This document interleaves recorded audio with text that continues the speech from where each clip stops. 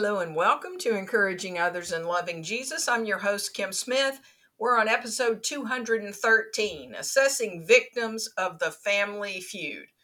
So I grew up watching the TV show, The Family Feud, and I'm sure that tells my age, but I have a feeling that at least a good portion of the people who are listening to the sound of my voice, you've watched an episode or two or three of Family Feud. Plus, it's my understanding that it's been back out again with different hosts, of course.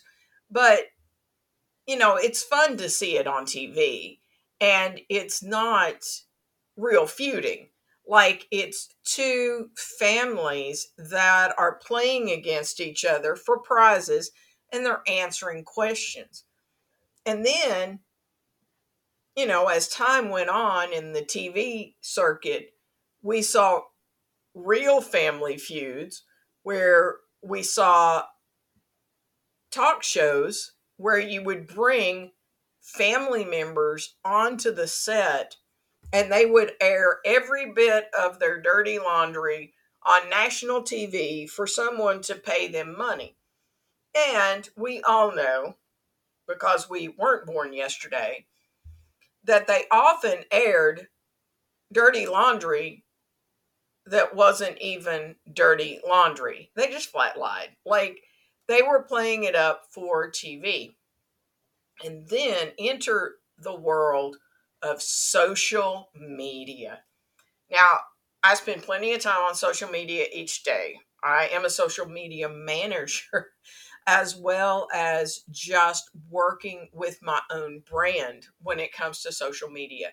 So I am not downing social media as a whole, but it's all about how it's used, whether it's used as a good and godly tool or it's used as a hatchet. Now, I have a very nice family of origin for which I am very grateful. And so I don't experience the craziness that I hear others talk about when literally family feud stuff goes out all through Facebook or TikTok or whatever platform you may use. And the things that people say and the things that people do, like, it's just out of control. But it's been out of control. Like, think about it. We had a family feud in the very first family. Cain killed Abel. Like, we've been family feuding since almost day one. And we all know that you're not going to get along with your family members 365 24/7. If you do, somebody's not telling the truth. You're going to have disagreements, and disagreements are okay. I'm reading right now through the book of Acts and looking at the struggle between Paul and Barnabas, two godly men, two godly servants, but they disagreed about whether they should bring John Mark with them on the second missionary journey. And Paul is absolutely not. And tenderhearted, the encourager Barnabas is like, no, we're going to take him along. And Paul just decided there's no way. So then they split ways. Even in church families, we can disagree. You're not going to agree on everything.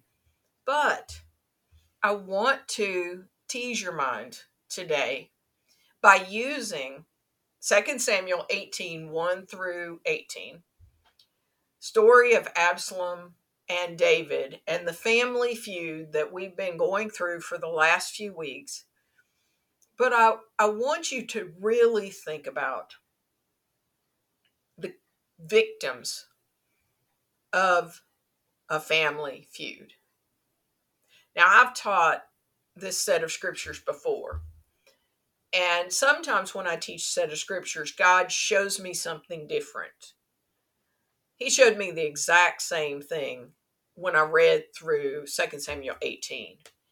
Because It hurts my heart every time I read this passage because there was senseless carnage because David and his son did not get along. King David, golden era of Israel, but as king, he did a masterful job. As dad and as husband to way too many wives, he didn't. And we've seen over and over and over again how his lack of management of the family creates friction, creates destruction. But today we see the carnage that's left behind because he and his own son could not get along. And not only did they not get along, but it was a blistering fire which destroyed many, many lives and families. And as we think about this, I want you to think about your own family. Now, your family may be your family of origin. It may be the family you married into. It may be the family that God has gifted you with, that you've been able to create. It may be your church family that you consider family. It might even be a work family. But whoever it is that you consider family, I ask you for our weekly assignment feature, are you or someone you love currently in a family, quote, family feud? I ask you to pray for a godly resolution. And I didn't put it as part of the feature, but I want you to not only pray, but work toward a godly resolution. Because the thing is, Absalom and David did not have to be on the same page. Absalom obviously did not have a relationship with God, and he was a prodigal. Absolutely. And David could not control him. But they allowed their family feud to go way beyond two grown men having a verbal argument to the destroying of so many lives. And it's not just this biblical account. How many times have two or more family members fighting, whether it be in a church, whether it be in a family unit, where their back and forth has destroyed lives, sometimes physically, sometimes literally has destroyed lives by murder. And it was because one person thought the other person thought, and on and on and on and on and on. Just a couple of years ago, I walked into a situation, and I had no idea that this family had issues. Had no idea. And I walk in and I find out that, oh, well, the mild mannered person that I had met, there was all sorts of friction in this family unit, which included a gun. You just never know. You never know. And the person that I had met, he was mortified. He was mortified at how his family had acted, and thankfully nobody was physically harmed more than just an initial skirmish, but they could have been. We need to think. We need to think before we speak. We need to think before we put something on social media. We need to think. We need to act in a godly way. Ephesians 4:32. It's the only extra verse that I pulled up for this particular podcast lesson, because if we could follow this, what a difference would it make in the whole idea of a family feud? And we surely wouldn't have anywhere near the casualties. Ephesians 4:32. Instead, be kind to each other, tender-hearted, forgiving one another, just as God through Christ has forgiven you. How would that have changed Absalom and David's lives? And how would it have saved the lives of so many? So let me read through this very interesting story of the ending of the struggle between Absalom and David. David was king of Israel. Absalom plotted for years to try to take the kingdom from David. And as a result, David mournfully leaves Jerusalem, handing the kingdom over to Absalom because he's convinced that everyone has turned against him and Absalom is going to be the king, and everybody loves Absalom, which was not the case. So there were misconceptions in the midst of this. But as we see in this battle that goes on, it's obvious that David was under a false impression to begin with, because again, he was told that everyone had turned their back on him and everyone was following Absalom. And that started this. And how do family feuds usually start? They usually start over some sort of lie or miscommunication. And that's exactly what we had here. Here we go. So 2 Samuel 18. David now mustered the men who were with him and appointed generals and captains to lead them. He sent troops out in 3 groups, placing one group under Joab, one under Joab's brother Abishai, son of Zeruiah, and one under Idai, the man from Gath. Idai, excuse me. The king told his troops, I'm going out with you. But his men objected strongly. You must not go, they urged. If we have to turn and run, and if half of us die, it will make no difference to Absalom's troops. They will be looking only for you.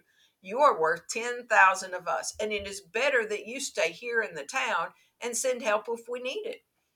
If you think that's the best plan, I'll do it, the king answered. So he stood alongside the gate of the town as all the troops marched out in groups of hundreds and of thousands. And the king gave this command to Joab, Abishai, and Idai. For my sake, deal gently with young Absalom. And that's really important for next week, especially when we talk next week. So, and all the troops heard the king give this order to his commanders. So the battle began in the forest of Ephraim, and the Israelite troops were beaten back by David's men. There was a great slaughter that day, and 20,000 men laid down their lives. The battle raged all across the countryside, and more men died because of the forest than were killed by the sword.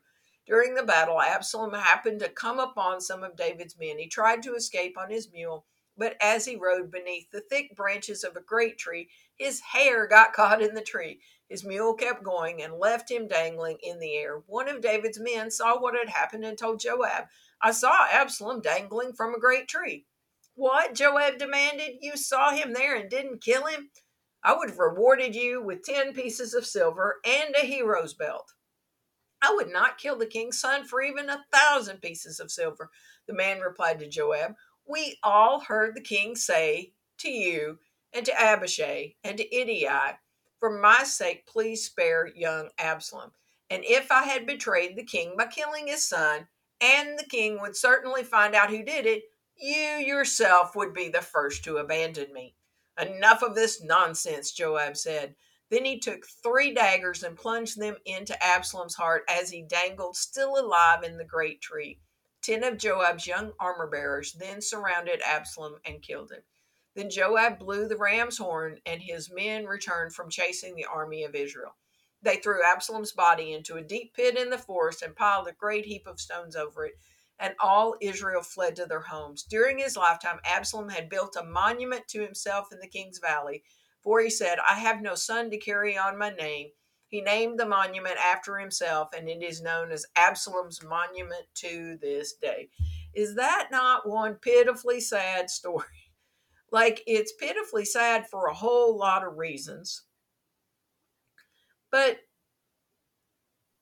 it just, it hurts. It hurts to read a story like that and see that 20,000 men laid down their lives because David and his son Absalom had a family feud. And not only is that 20,000 men laid down their lives, but you got to realize culturally, more than likely, almost all of them were married and probably had children. So you have 20,000 very possibly widows and orphans as a result of a family feud. And then you've got Absalom. You've got Absalom. You've got confused Absalom. You've got Absalom that because he doesn't have a son, he created a monument to himself. And he dies in such an awful way. And we talked last week about suicide and Ahithophel being an advisor of King David, who was a scoundrel, no doubt about it. And then he advises Absalom, and I still believe with all my heart that he was, if not the main reason, he had to be one of the top 5 reasons that Absalom did what he did in David's court. Absalom obviously stands accountable for a lot of these casualties. So does Ahithophel. Because, it may not be your family that's having friction. It may be your friend's family that's having friction. But you have the opportunity to either be a person of peace and give advice that will help to calm the waters and bring people to a godly resolution, or at least bring those that are willing to a godly resolution. Ahithophel was doing the exact opposite. He was stirring the pot. And as we look at this just horrible story, does it cause you to think? Does it cause you to think about the relationships that you have, the ones you consider family? Because, like, for me, I have a family of origin, and I thank God for my family of origin. But I have a family of choice that matters so much to me. And I'm responsible to God for each of those relationships and how I handle myself in those relationships. Am I walking in a godly manner? Am I talking in a godly manner? Am I praying for them? How are you in the family units? Are you a person of peace? Are you an ambassador of Christ? Are you a person that they experience the aroma of Christ when you walk into a room? Or does it stink? Because of your smelly attitude, your griping and complaining, your jealousy of your brother, of your sister, of your cousin. I'm talking plain. Because this is one of those topics that burns me. And reading today's scripture and seeing the 20 plus thousand lives that were totally destroyed and or uprooted because 2 family members could not resolve their differences in a godly manner. May it not be so in our families in our day. You may have an Absalom. You may have somebody who's got a nice big knife and trying to stab it in your back. You cannot control their attitude, their actions. They stand accountable to the Lord. But you stand accountable to the Lord for how you respond. Back to Ephesians 4:32. Instead, be kind to each other, tender-hearted, forgiving one another, just as God through Christ has forgiven you. Now, I know that this particular topic has stirred the pot and has stirred up some people on the other end of my voice here. And if you've got questions for me, concerns, whatever it is, you can zip me an email at encouragingothersandlovingjesus@gmail.com. You can drop a topic, some sort of discussion in our Facebook group, Encouraging Others and Loving Jesus. Reach out if you've got any questions or concerns. If not, take it directly to the Lord.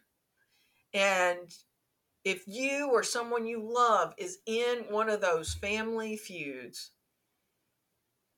pray for a godly resolution and be willing to be that person of peace. Be willing to take the high road and do what God is calling you to do. May there not be a list of victims of your family feud, but may there be a list of souls awaiting your arrival in heaven because of the godly life that you have lived. Let's switch. Let's live lives that do not leave victims in our wake, but encourage others to be victors in the kingdom of Jesus Christ. Dear Father, you got me a little riled up on this topic, and I thank you for it. Dear Father, every time I read this passage, it just gets me so upset. And yet I see it every day, working in the midst of families and dealing with family interactions. And so many times the death of a loved one can really bring out the worst in some people.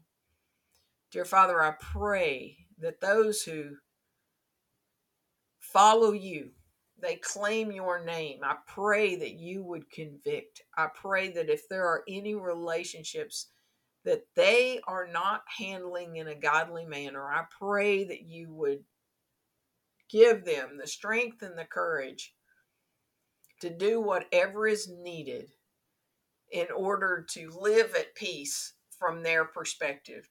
May we each be kind to one another, tender-hearted, forgiving each other, just as you, through Christ, have forgiven us. In Jesus' name I pray, amen. Thank you so much for tuning in. Remember, this podcast is free for you to share, so share it with those who you feel like might need that encouragement.